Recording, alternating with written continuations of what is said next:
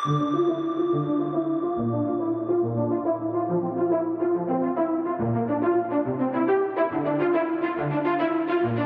is the Multi-Faith Matters podcast. I'm your host, John Moorhead.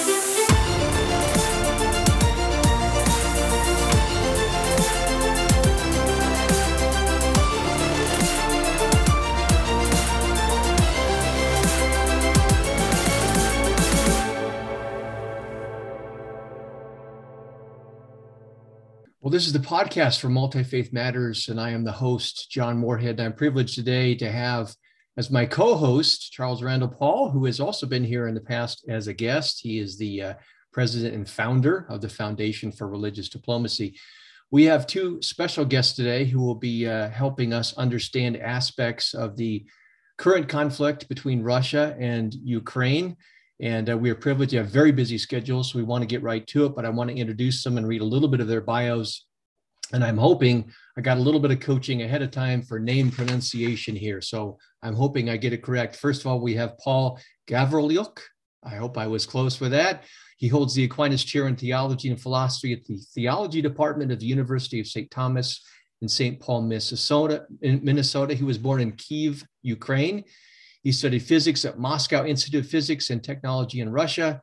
And he is very busy these days raising funds. And we want to mention both at the beginning and at the end, you could find information in the podcast notes for his nonprofit Rebuild Ukraine. And we're encouraging everybody to support that.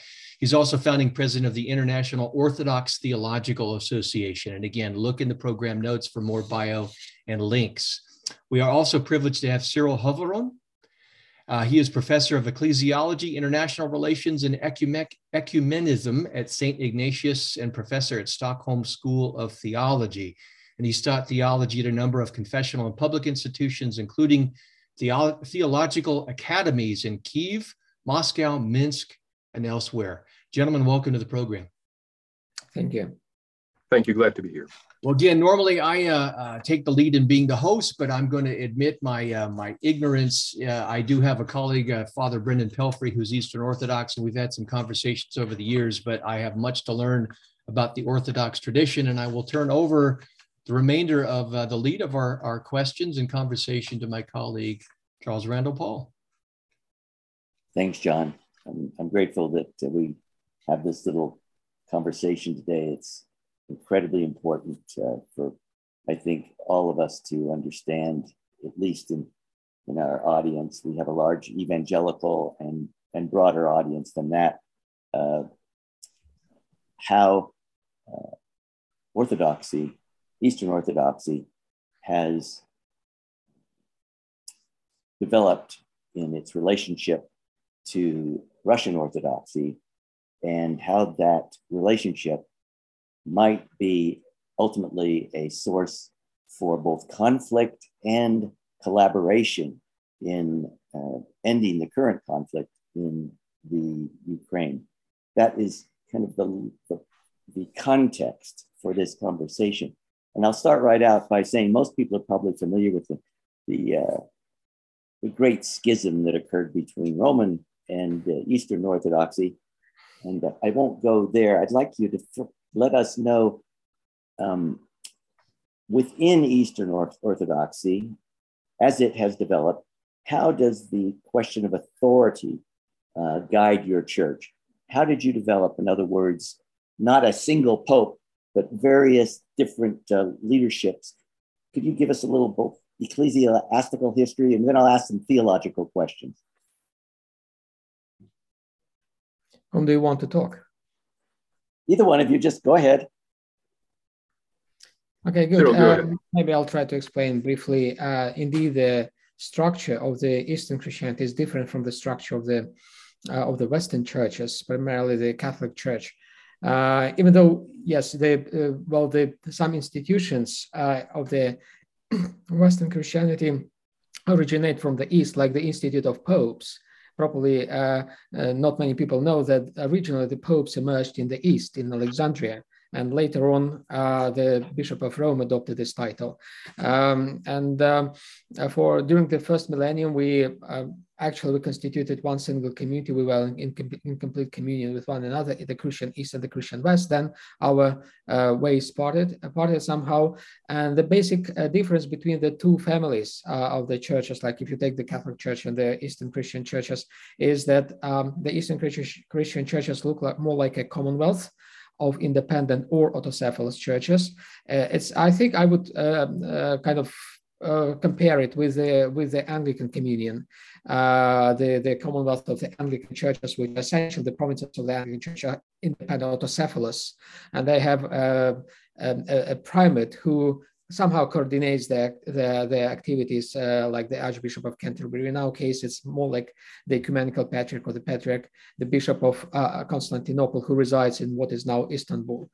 So instead of one pyramid, so to say, of the ecclesial structures in the Catholic Church, we have several pyramids, like in the Valley of Kings in Egypt, that stand next to each other, and they each has its own kind of self-sufficiency. They're independent, autocephalous, and they are in full communion with one another. And the relationship between them is described best by what we call consent. So it's a consensual relationship between the churches.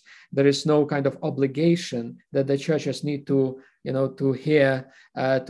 follow the line set by the ecumenical patriarchy. They choose to follow or choose not to follow this line. So it's a consensual relationship between the churches, and it's really like, so it's a consensual relationship, and it's more like a commonwealth of the churches. No, I agree with everything that Father Cyril said. I think the crucial matter for our time is the fact that because you have several self-governing churches, these churches very often within the nation states are dependent on the governments in which they function. So Serbians, for example, and Serbia, Romanians and Romania, and certainly that's the case today for the Patriarch of Moscow, who is thoroughly dependent on the ruler of the Russian state, Vladimir Putin. How many pyramids are there? Just for the ignorant populace, can you tell us 15. how many? 15. 15.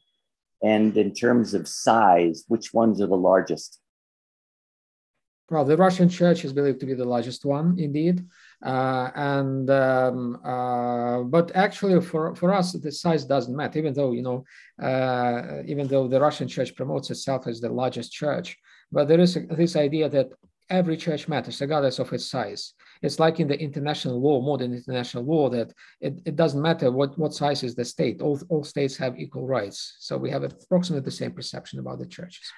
Yes, and of course, Ukraine has a very substantial number of Orthodox believers. And if its churches were to unify, the Ukrainian church would have the second largest size, closely followed by Romania and then Greece. That's a good answer. Thank you. Let's talk now about theology. Within the Protestant world, of course, there's schisms on top of schisms. There are literally thousands of Protestant denominations. That's a great word that was developed basically in the USA to try to say, well, are they churches or what are they? Well, they're denominations, right? That is a concept that's been developed here.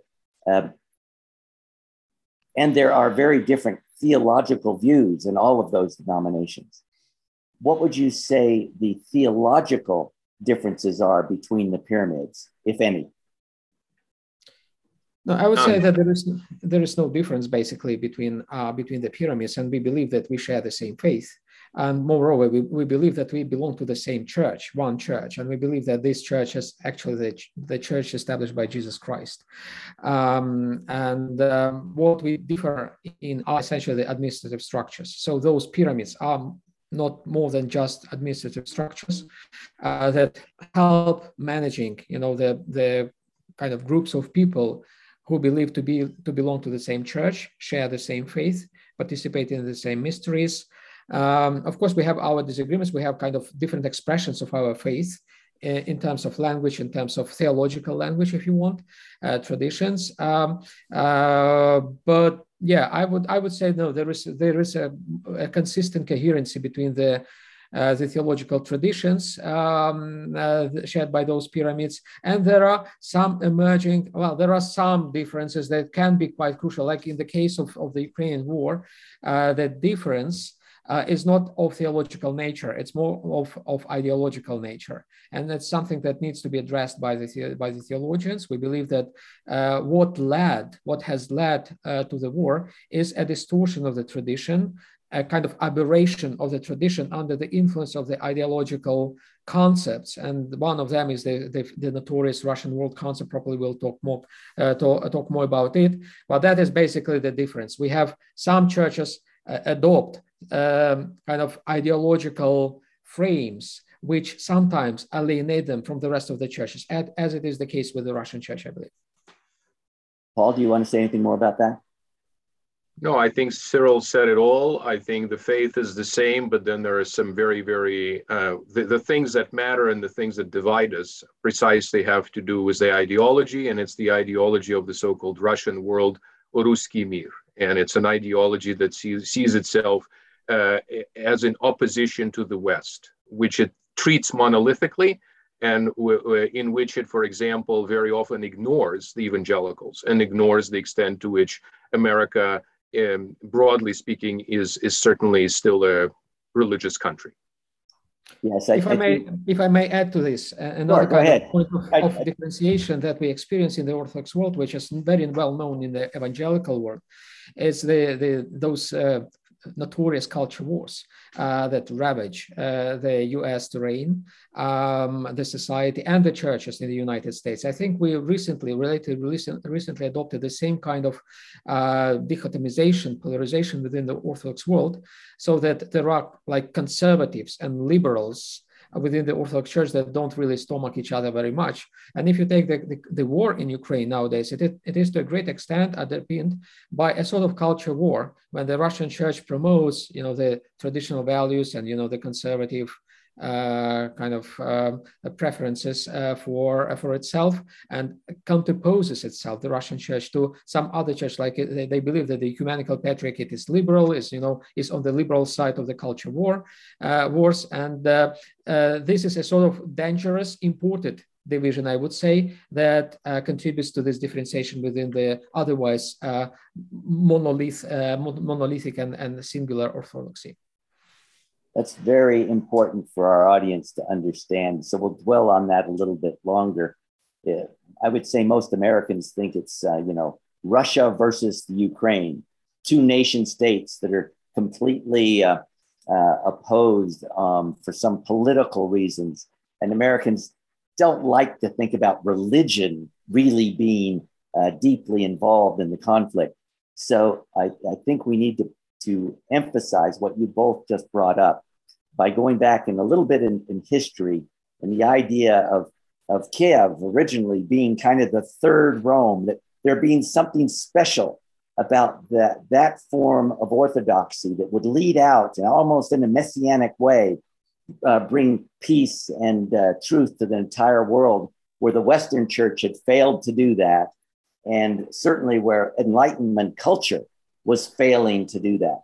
So that is, as I read history, this is a very, very old idea that has been brought forward now, as you say, as part of the culture wars, and revivified by the Russians right now to use it contra Ukraine, which has sold out, its religious peoples have sold out to Western values, right? And therefore, there's a heretical aspect to this, that they're not fighting other Christians, they're fighting heretical Christians, right? And that is a deeply historical reality in the United States.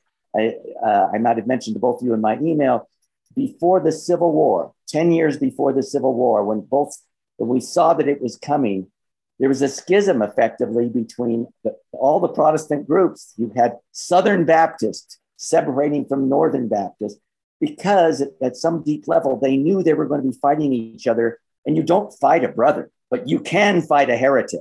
right? And so I think, am I right to be analyzing things a little bit like that right now, or not? Yes, but these categories actually don't apply, because what I want to emphasize is there is actually a shared faith. The important thing is the extent to which everything that Russian state is presently doing in the Russian church is actually spin and hypocrisy. And let me give you specific examples.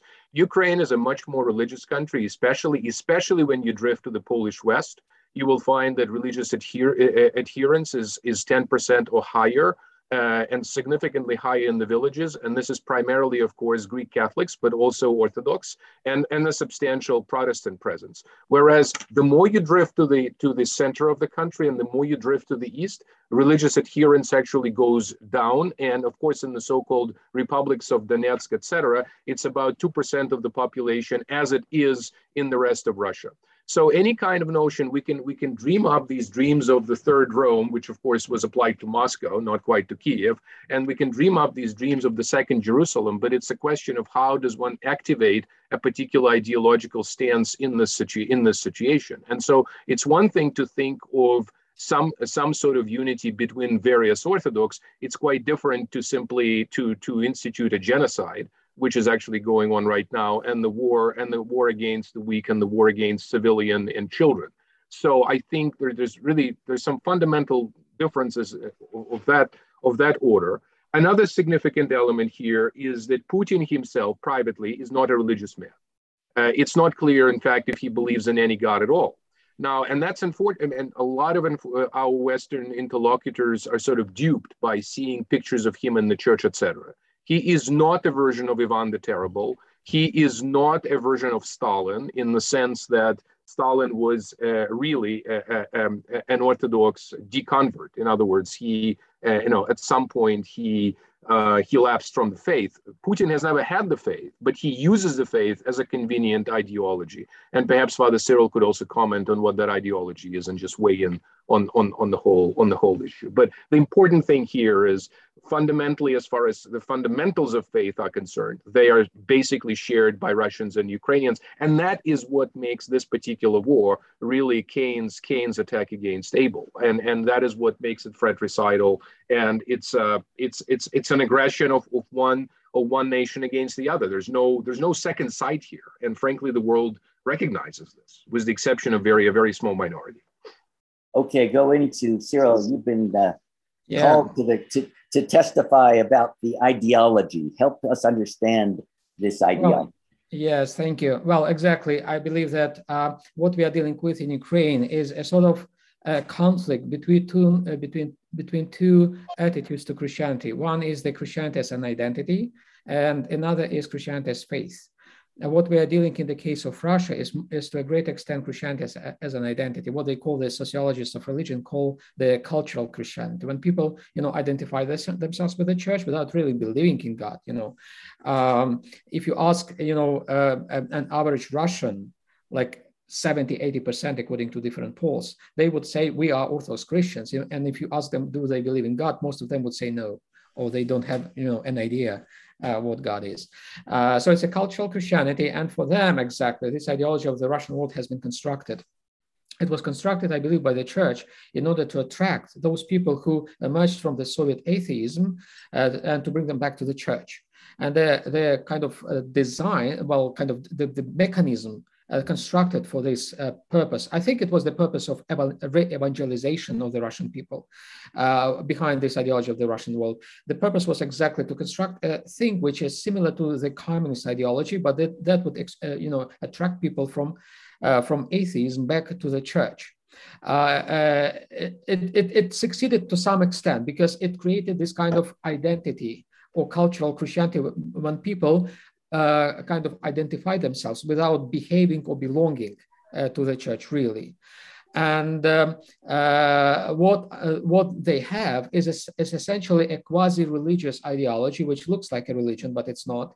And essentially, it's a modification of the Soviet ideology, or if you want, of imperial ideology, because it's a mixture, a very postmodern mixture of of the elements from the Tsarist Russia before the revolution, then the communist regime, Stalinism, and post-Soviet situation, like the kind of very primitive occultic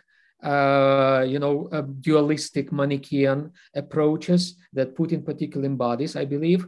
And this is a very strange mixture of different religious elements that usually kind of don't feed each other in the organic setting, but in this ideology, they come together, they constitute this strange, complex kind of mixture of ideological elements, and they believe that this is orthodoxy.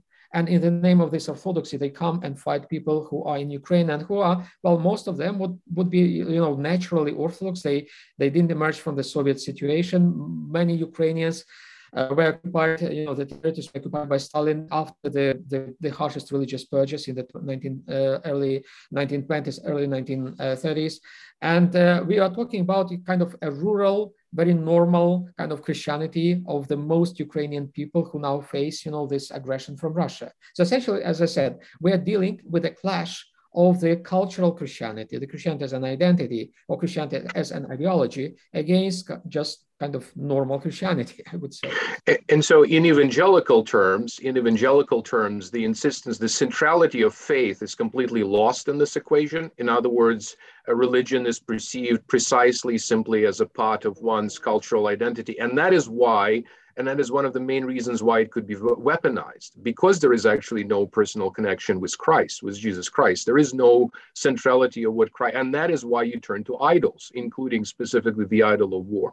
Another comparison that I would use is that Russian Orthodoxy is experiencing its 9/11 moment. And what I mean by this specifically is that in the very same manner in which we thought about 9/11 as a profound distortion of Islam, in other words, Islam was weaponized specifically as an instrument of terrorism. In this particular situation, Russian Orthodoxy is being weaponized. And unfortunately, that includes the higher ups. That's to say, it includes Putin himself, and it includes Patriarch Kirill, who are doing the weaponization. It's weaponized in the service of essentially aggression and war. And I think that perhaps the only distinction with Islam is that none of the major leaders of Islam would have ever expressed themselves publicly as supporting something like a 9/11 attack on the United States. Whereas in our situation, you do have the primate, the head of the Church of Moscow, effectively endorsing it, which is why if this war is lost, and it's likely to be lost by Russia, both Putin and Kirill will be morally and politically dead. Help me. I work on, you gentlemen are extremely eloquent, by the way. Thank you for those direct answers. I would like to have you now do an exercise that we do at the Foundation for Religious Diplomacy in order to help people understand. What would you say, speak in the voice of Patriarch Kirill? How would he be speaking as a Christian to Russian people? What you've talked about it as ideology, but I want you to speak as if you're a Russian Orthodox patriarch. What is he's obviously speaking religious language and religious symbols in order to accomplish this. So what is he saying to the Russian people?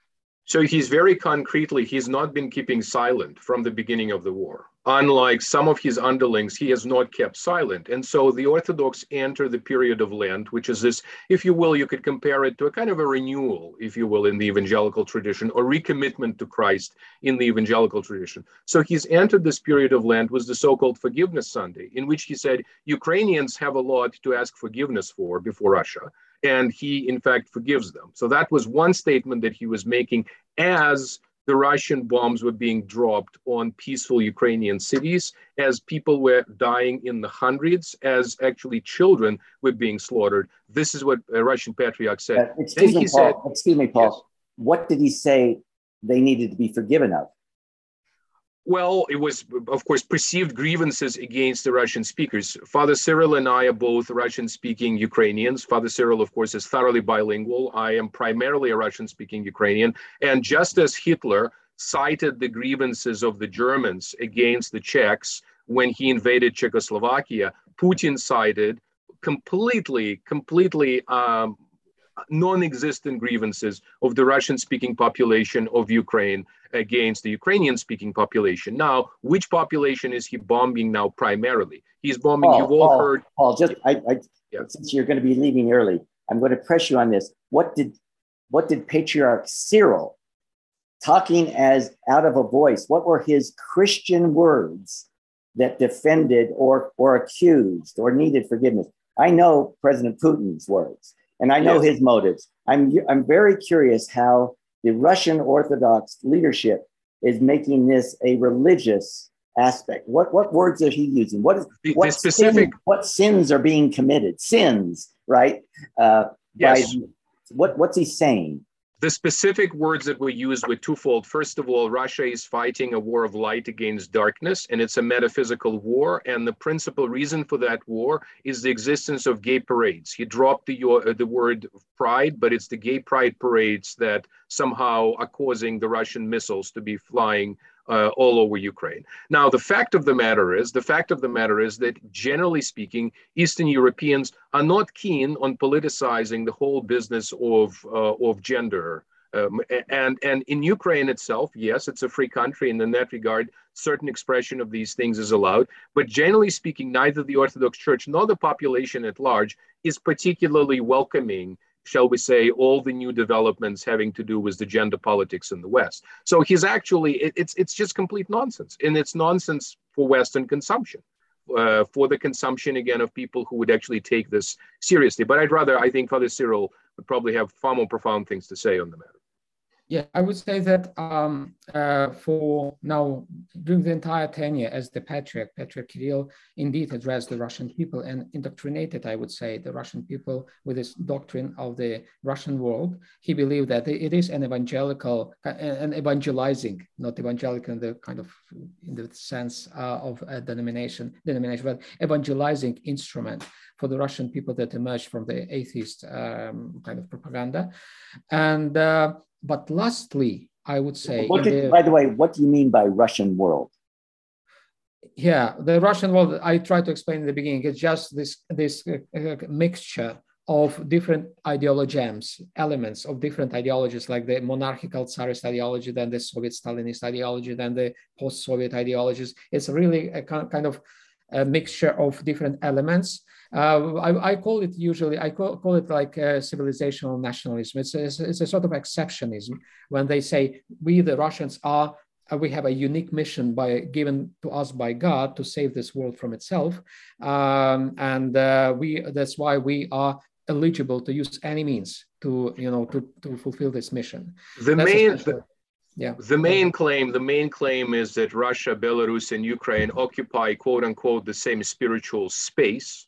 And then the subtext of this is that Belarus and Ukraine and its people do not exist as distinct nations, that somehow they're distinct as one part of the Russian nation. So, I mean, it is a chauvinistic proposition. And it is also very arbitrarily selective, because in the 19th century, there was this idea of Slavophile, that is to say, some kind of spiritual unification of all Slavs. Well, then notice, of course, it excludes completely the Slavs that happen to be, for example, Catholics, such as Poles, let's say, or Czechs, etc. So it's a very pick and choose type of position, and it serves only one purpose, and it's precisely the purpose that Father Cyril articulated. It's this reconstitution of the Russian Empire of the 19th century with the Soviet sort of spin or backing, or some kind of Soviet Union nostalgia. Because remember, Putin said, and Putin has repeatedly said, that he treats the dissolution of the Soviet Union and the greatest geopolitical catastrophe of the 20th century. I think our listeners can all think of greater catastrophes in the 20th century than the dissolution of the Soviet Union, but that is Putin's vision. That is his fundamental, that's what's driving him. Yeah. And I would add to that also that it's not just about, the Russian civilization. Actually, this vision behind the Russian world is really cosmic. And my argument is that the Putin's kind of worldview is to a great extent dualistic Manichaean. He sees the world in black and white, divided into essentially ontologically good pieces and essentially ontologically bad parts of the world. And for him, of course, Russia is the quintessentially goodness of this world, and the rest of the world, the West, particularly the United States, is the incarnation of the global evil. This is kind of a sort of a worldview that he has, and he shares this worldview, I think, with many figures in the church, I believe, including Patriarch Kirill to a great extent. And that is also the message. You asked about the message of Patriarch Kirill. It is a dualistic message. It's a message that exactly polarizes the world between us and them. And for him, us is the Russians, and them is the rest of the world, particularly the Americans. Yeah, I think what Americans need to hear in this conversation, what you two just very well articulated, which is most Americans were raised to think of Russians as atheists, and now the story is God. We are part of this cosmic righteousness that we will save the world through the true Russian way of Christianity. And Russian nukes. Russian nukes. That is another way to of course. But I'm saying that Cyril would say this, Patriarch Cyril would probably say this. And if Americans could understand that, they would ironically find within their own history this idea of a righteous, exceptional nation that has been millenarily called to save the world. It went originally from Christianity to democracy, right? And so we have to see kind of a strange analogy where democracy has been leveled, risen to the level of a religion in America, and how the Russians are doing a counter move. Randall, I believe from the perspective, at least of our tradition, Orthodox tradition, this is heresy. This heresy was condemned as Gnosticism as early as in the 3rd century. So, and it's a very old thing. And we face this kind of thinking for centuries, and still we cannot overcome it, and still we face it. That's why we want to, to deal with the Russian world as a sort of deviation of the Orthodox tradition, doctrine. It's not the genuine expression of Orthodoxy, as many people would probably believe. They would say, oh, those, crazy Orthodox, they just fight because they're Orthodox. No, the fight happens because this is the deviation from the Orthodoxy, from the tradition that we firmly hold. Yes, I certainly couldn't agree more. It truly is a profound distortion of the faith. And I think we certainly are very concerned about the way in which Orthodoxy today is being used, or rather misused, by the Russian state, by the Russian government. Of course, there are other uses of Orthodoxy that are much more peaceful in terms of humanitarian aid and support that's being provided by, major charities, such as, for example, International Orthodox Christian Charity, that was, of course, organized in the United States. And I think what violence has evoked in so many people, in hundreds of thousands and millions, is actually a desire to do something and to alleviate the suffering that's going on and the enormous humanitarian problem that's going on. So if we could talk a little bit about that, I would, I think that'd be helpful.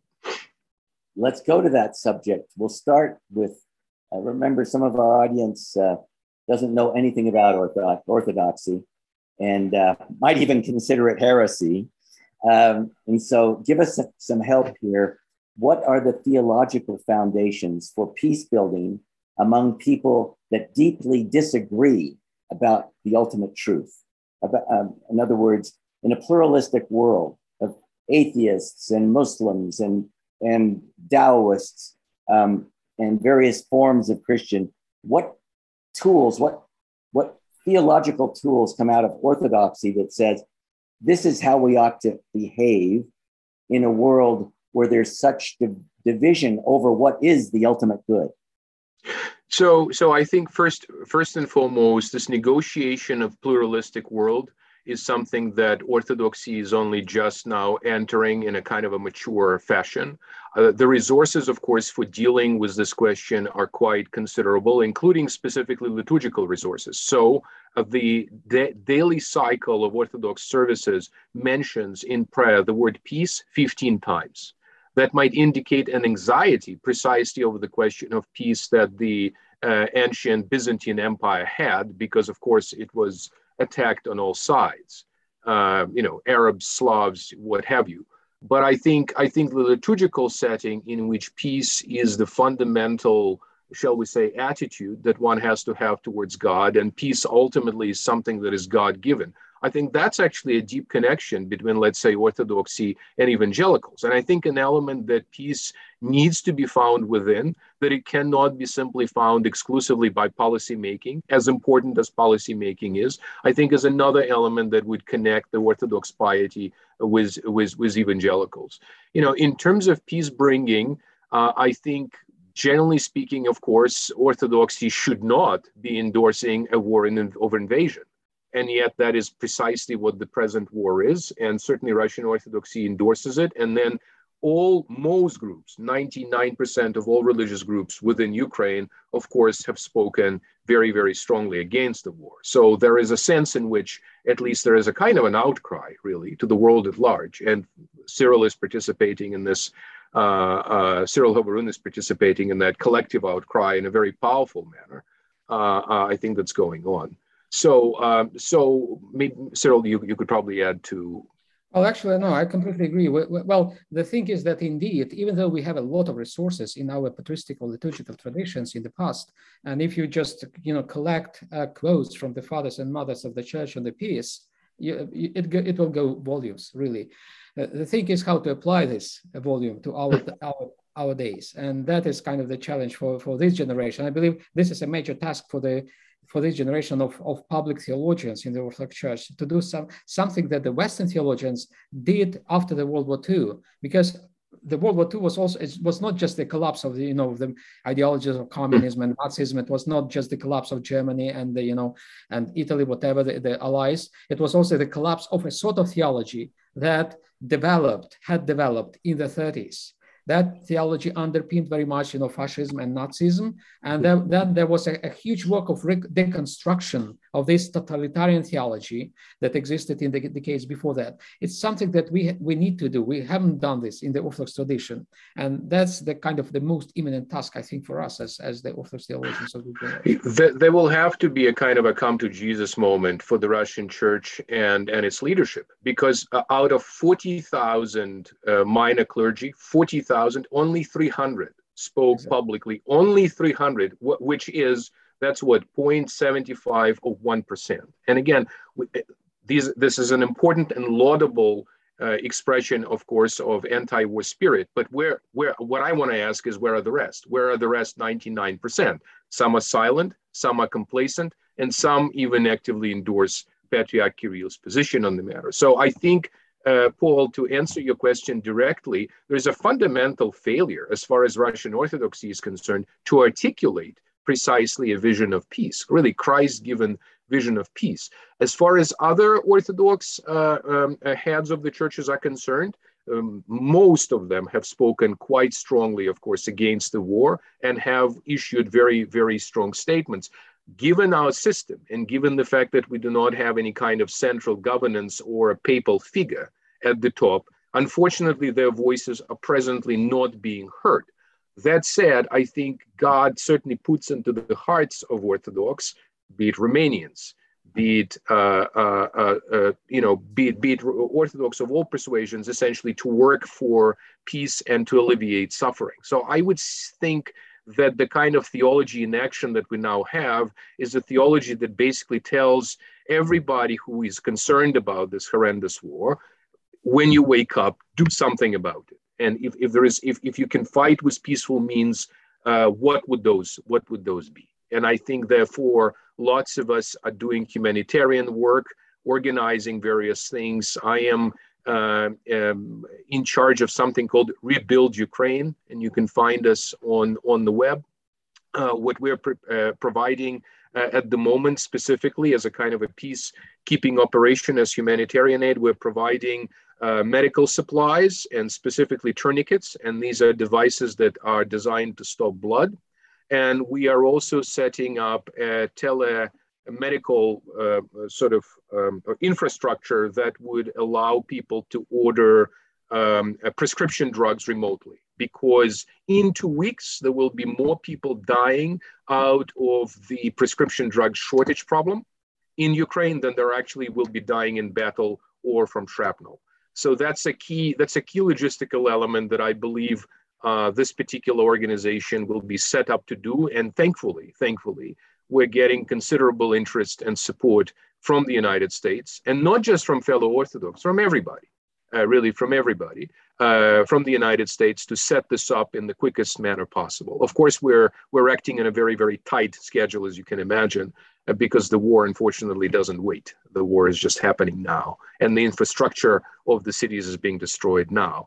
And I think if you have, if the listeners, for example, have a charity that they trust, a charity that has already proven itself as doing the good work, if they could simply join in that charitable activity, I think this will do a lot of good for more than 3 million refugees that Poland and many other European countries are also trying to now accept. We've also set up a program in Lithuania for Ukrainian children to come and study at prep schools, and we will be setting up study abroad programs in the United States, including Ellen Academy in Bryan, Texas, that will be just one of our partners. So again, this is a way in which people of goodwill and also religiously affiliated institutions can really contribute to this process of peace building, returning to the notion of peace. We'll be sure to let the listeners know again at the end of this, in a few more minutes, how they can participate there. Thank you, Paul. Cyril, I'm going to push in on one of the things you mentioned, and I'll go a little farther. I'm always intrigued about what's on the edge of theology. When you mentioned that all Eastern Orthodoxy is dealing with the problem of pluralism, can you, this is the way we often frame this.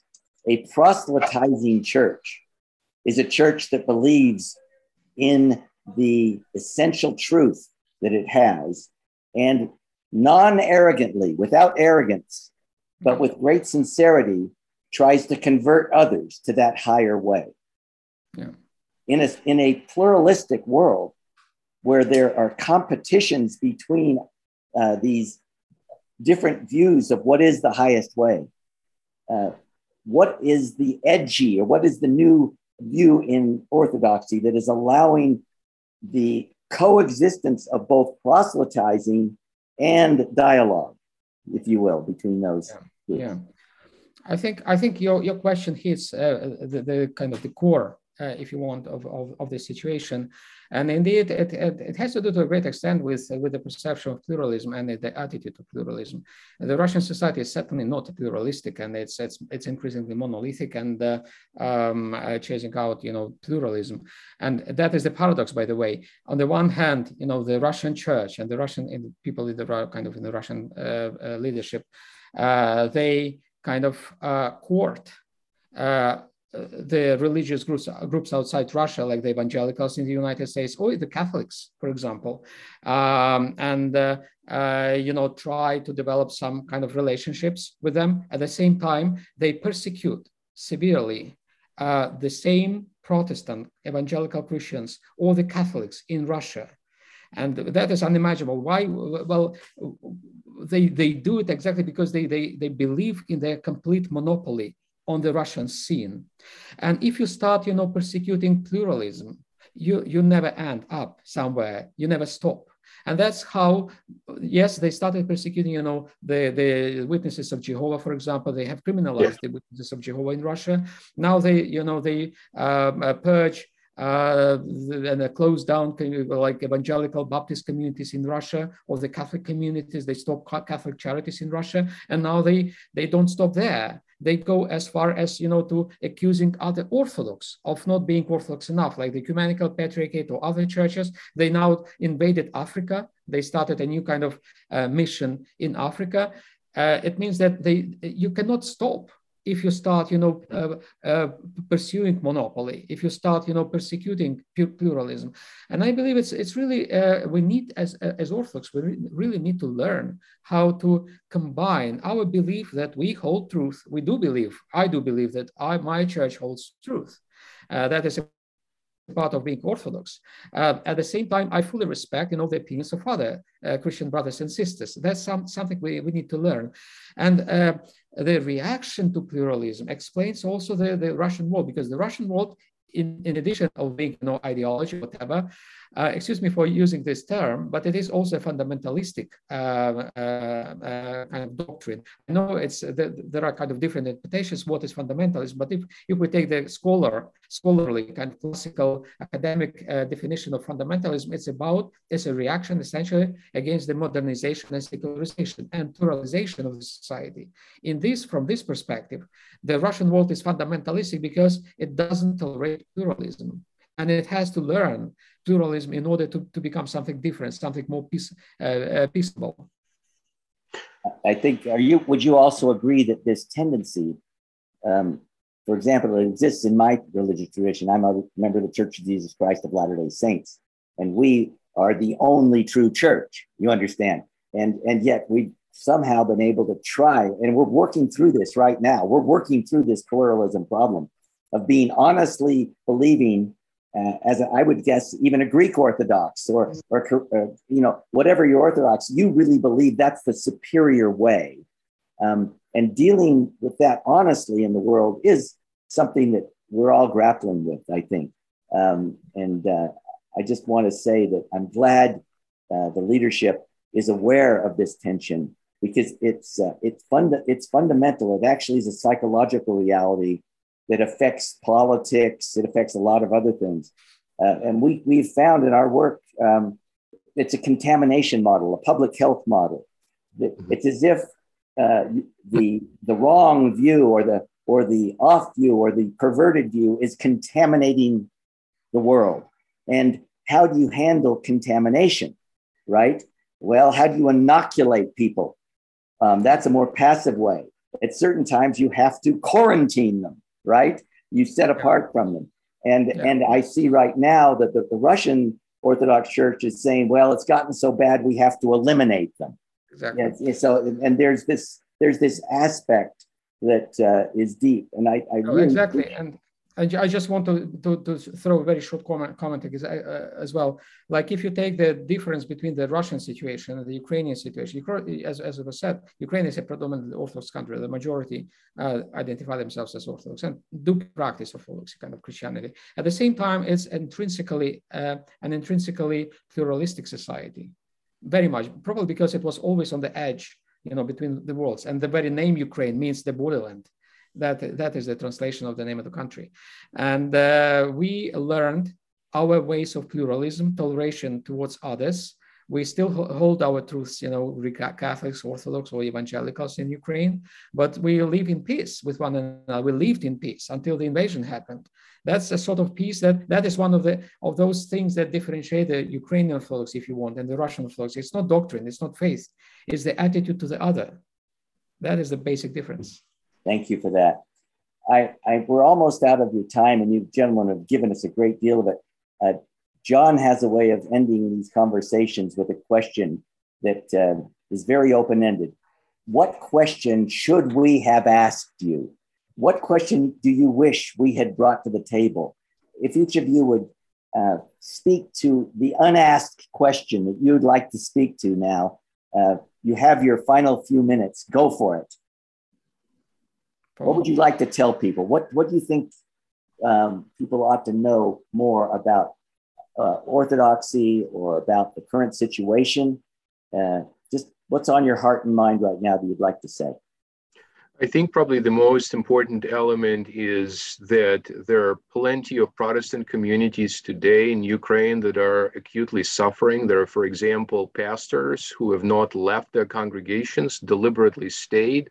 There have been a few programs that were actually made on this. And I think if the churches that our listeners are a part of have informal relationships with these churches in Ukraine, because Protestants are much stronger in Ukraine than in Russia. As Father Cyril mentioned, there has been, in fact, a repression of Protestant groups in Russia. I'm connected, for example, to a wonderful Methodist seminary in Moscow. They've certainly had a hard time for a long time. We don't even know whether they would be able to function in the future. But the present situation is such that there is a humanitarian catastrophe of untold proportions going on in Ukraine. And therefore, if your listeners could use their resources and their connections, and also their government connections, to pressure our government to do more sanctions-wise and in terms of military aid.